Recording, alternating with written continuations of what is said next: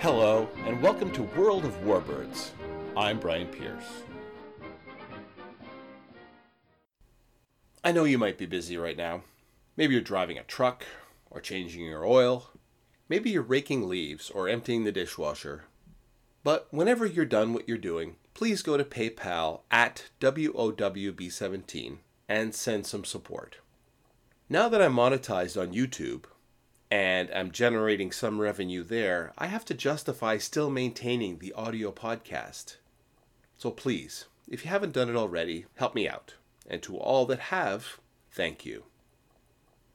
Production and problems in the ETO. I changed the title of this section because, unlike any other airplanes we've looked at so far, the P-38 is such a story of contradictions. It was a highly successful aircraft that produced many aces and shot down more Japanese aircraft than any other. Versus, it was a widowmaker with all kinds of flying problems that took years to solve. It was a highly adaptable aircraft that was used in just about every role that one could imagine an airplane to do. Versus, it was a troublesome, uncomfortable airplane to fly, and if you didn't fly it just right, it would kill you. All of the previous statements are kind of true, and if you only heard the bad, you'd wonder why this aircraft wasn't canceled long before. Let's take a look. One of the first problems with the P-38 was concerning it going into production at all. Lockheed was building Venturas, Harpoons, Lodestars, and Hudsons, and working on the Constellation when it started building the first 13 YP-38s, and it was struggling. The company was working on sorting out mass production problems when another problem reappeared, or I guess it never really went away. Let me describe to you this problem and how terrifying it must have been. Imagine you're tooling around in a P-38 at around 30,000 feet. It's a sweet airplane, and you're feeling like the bee's knees. It's a fast airplane, and you're a fighter pilot, so of course, you want to fly as fast as you can. You push the nose down and open the throttle. You glance down at the airspeed indicator gauge, and it's at about 320 miles per hour, and then something happens. You feel severe buffeting, and the airplane's tail begins to shake. Is it turbulence? A problem with the airplane controls? You try to raise the nose to reduce the airspeed, just as you've done with every airplane that you ever flown since you learned in a fabric-covered biplane. But this airplane won't have it. It continues to shake and seems to have a suicidal mind of its own as it shoves its own nose down. No matter how hard you pull, the controls are frozen, and soon you are going down close to vertical. Yes, you had been at 30,000 feet, but now the altimeter is unwinding, and the airplane seems determined to dive into the center of the earth. What do? Do you bail out? Do you keep trying to regain control? It's hard to regain control when you don't know what is actually wrong. Some did jump out. Some dove straight into the ground. One way out was to use the elevator trim to trim the nose up, and when the airplane dove into thicker air, the nose would lift, but ever so slowly. What made this problem so difficult to solve was that it was actually two problems happening at the same time with similar symptoms. The first was the previously mentioned tail flutter. This was solved by installing fairings, or fillets, where the wing meets the fuselage. This smoothed the airflow. They also installed counterweights on the elevator and tinkered with the angle of incidence on the horizontal stabilizer. This is the angle at which the tail plane was mounted on the aircraft. But the out-of-control diving kept happening. It would start happening at 425 miles per hour and would become deadly serious at 500 miles per hour. Now, if you don't know that you are dealing with two problems, you will probably continue trying to fix the first one, even though it isn't the thing that was killing pilots. So Lockheed and the Army continued to try to solve the flutter problem. They tried installing some spring-loaded servo tabs on the elevator trailing edge. These would kick in to try to aid the pilot when control yoke forces rose above 30 pounds force. On the 4th of November 1941, test pilot Ralph Verdon was given the job of testing out the new devices. And the test ended with the YP-38 going into a steep dive followed by a high G pullout, with the tail unit of the aircraft coming off at about 3,500 feet. Verdon was killed. They tried skinning the tail with thicker aluminum. They tried placing external mass balances above and below the elevator. Nothing worked. Even as P-38s were being delivered to combat units and were flying actual missions, the best solution that Lockheed and the Army could come up with was telling P-38 pilots, "Don't dive." It didn't take German pilots long to figure out that if they were tangling with P-38s and wanted to break away, all they had to do was perform a split S and head for the deck. The early P-38s were unable to pursue. And these weren't the only problems. As P-38s began arriving in Europe, serious engine issues began making themselves known. The first was more of a technique training issue. Most fighter pilots were being trained on single-engine aircraft, and the transition to the P-38 might be adequate, or more likely, rushed and lacking. If these pilots suffered an engine failure on takeoff, there was a good chance that they would do the wrong thing. Back in single-engine fighters, there's not a whole lot to do if you lose the engine on takeoff. You're shutting things down to hopefully prevent fire and stopping on the runway or straight ahead into whatever is in front of the runway. With the P-38, if the pilot continued with full power on the good engine, the thrust from the good side and the drag from the bad side would yaw the aircraft over and flip it on its back. The technique that was finally developed was to pull back power on the good engine, feather the dead engine, trim the aircraft, and then gradually advance power on the good engine. That's a lot to do, and counterintuitive when you're low to the ground and just want to get up. Better training gradually improved this. Another massive problem boiled down to temperature. Smarter and more technical people than I might quibble about the details that I'm about to give, but let's just simplify it for the ease of understanding. Engines have a temperature range at which they operate properly, and features are built into the engines to keep the temperatures around there. The Allison engines did not tolerate heat very well. If things got too hot, the gasoline being sprayed into the engine might detonate or explode early, and this was bad. Detonation was detrimental to the pistons, rods, and crankshafts, and in very short order, a detonating engine might tear itself apart. So the engine systems were designed with many features to aggressively keep the temperature down. Oil coolers, intercoolers, radiators, etc. These worked well in balance at low to medium levels in the United States of America. Take them up to the freezing temperatures of 30,000 feet up over Europe, and these cooling systems were just too aggressive. The intercoolers in the turbos cooled down the fuel so much that the lead separated from the fuel, lowering the octane and resulting in fouled plugs, thrown rods, and swallowed valves.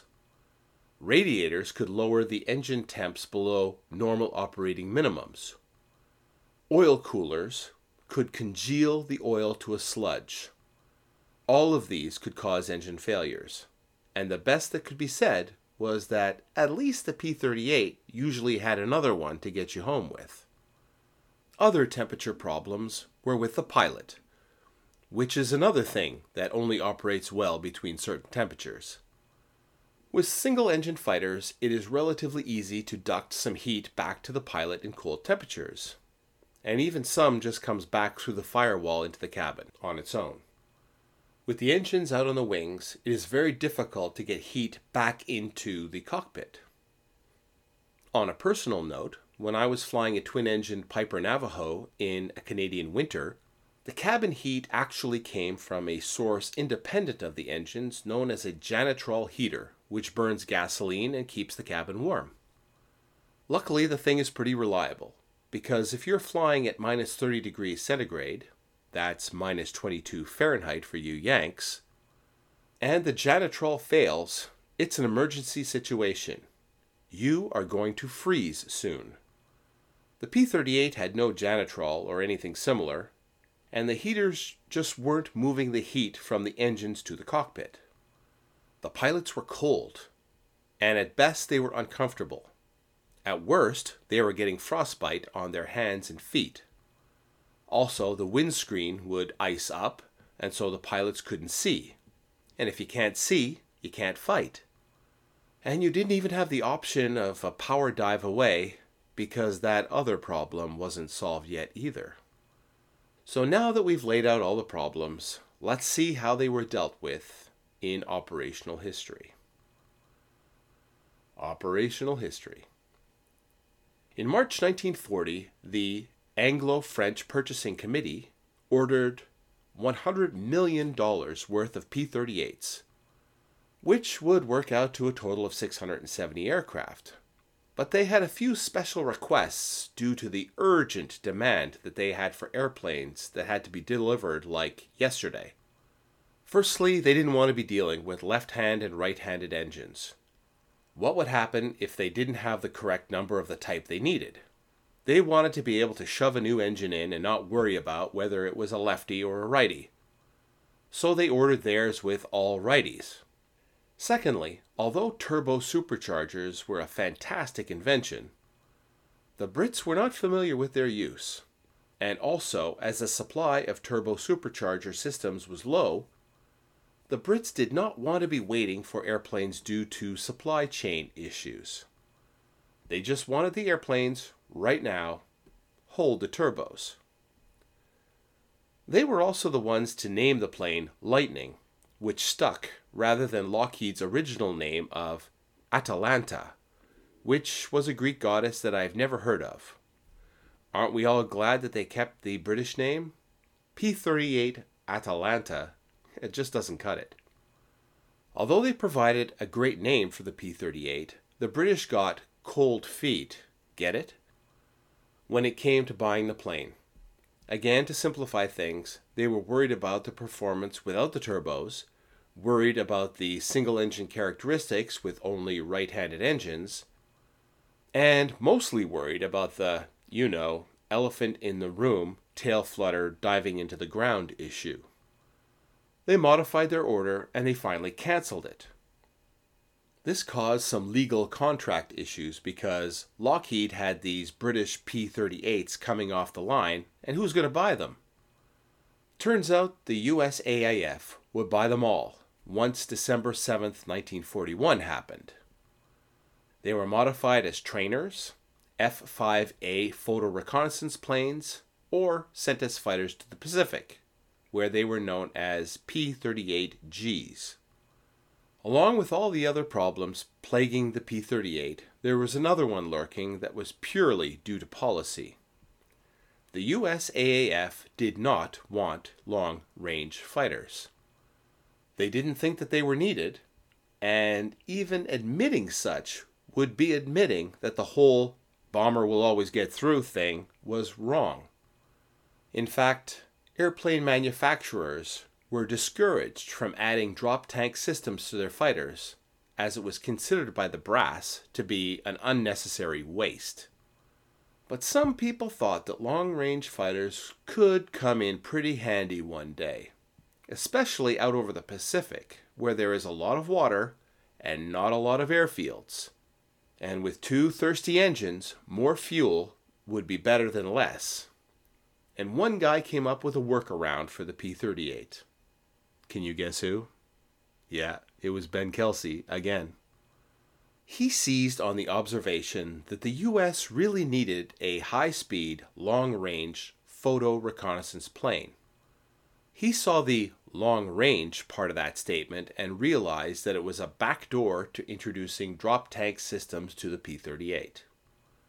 Kelsey put his career on the line in 1941 when he convinced Lockheed to incorporate such subsystems in the photo reconnaissance model and then, just leave it in for all the other models. Nothing was put in writing, and the whole thing was arranged verbally. So the P-38E had the drop tank plumbing, and when the F and later models came along, they all had it too. The very first Lightning to see active service was one of the previously mentioned photo reconnaissance versions known as an F4 version, which was a P-38E in which all the guns were replaced by 4 cameras. These were being operated by the Royal Australian Air Force in April 1942. In May 1942, 25 P-38 started operations in the Aleutian Islands in Alaska, where the Lightning's long range allowed for long, but boring, combat patrols. The biggest danger was the weather, but on 9th of August 1942, 2 P-38Es of the 343rd Fighter Group, 11th Air Force, stumbled upon 2 Japanese Mavis flying boats and splashed them.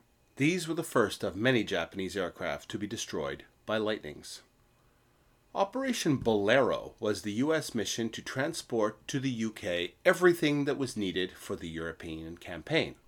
That included aircraft. At the time, the way to transport fighters was to either box them up or wrap them up and ship them across the Atlantic, which was slow, and where all the hard work to build them could be wasted if a U-boat put a torpedo into the side of the ship. If only there was a way to avoid airplanes getting torpedoed. In March 1942, someone came up with the thought that U.S. fighters might avoid German U-boats by, flying over them. President Roosevelt made the thing a priority, and General Hap Arnold, maybe because of his relationship with Kelsey and the P-38, was probably aware of the hush-hush drop tank work being done on the P-38. All of a sudden, drop tanks were all the rage, with 300 to 310 US gallon versions being demanded on top of the 150 and 165 US gallon types. On 23rd of June 1942, 2 Boeing B-17 Flying Fortresses and 7 P-38s took off from Presque Isle Army Airfield in Maine. After stopping for fuel in Goose Bay, Newfoundland, Bluey West 1 in Greenland, and Keflavik in Iceland, they arrived in RAF Heathfield in Scotland. 200 of the P-38s were flown across the Atlantic in July to August 1942, including one flown by our hero, Ben Kelsey himself, who landed in Scotland on the 25th of July. On the 14th of August 1942, 2nd Lieutenant Elza Shahan of the 27th Fighter Squadron operating out of Iceland spotted and shot down a Focke-Wulf FW-200 Condor. This was the first Luftwaffe aircraft destroyed by the US AAF. During the North African campaign, the Lightning's great range was very useful, and Lightning struck on the 22nd of November when Lieutenant Mark Shipman downed an unidentified Italian twin-engine aircraft. Later on, he brought down a Messerschmitt Bf-109 and one of those huge Me-323 Gigant transports. If you boil down the whole story of the P-38 combat experience in the Mediterranean, the best that you can come up with is that the results were mixed. The Bf-109s were a tiny bit faster than the P-38, but the twin-engine fighter had a smaller turning radius. The P-38 could outclimb the 109, but the 109 could always dive to get away and the Lightning couldn't follow. Because of all the guns on the nose, though, the Luftwaffe would never attack the P-38 head-on, which was considered suicide. By the time 1943 rolled around, the US AAF had definitely changed its mind about long-range fighter escort, and P-38s were called upon to fly at high altitudes with the bombers. And that brought about all the problems with the cold that I mentioned before. Not only that, but the P-38 was a very demanding plane to fly and fight.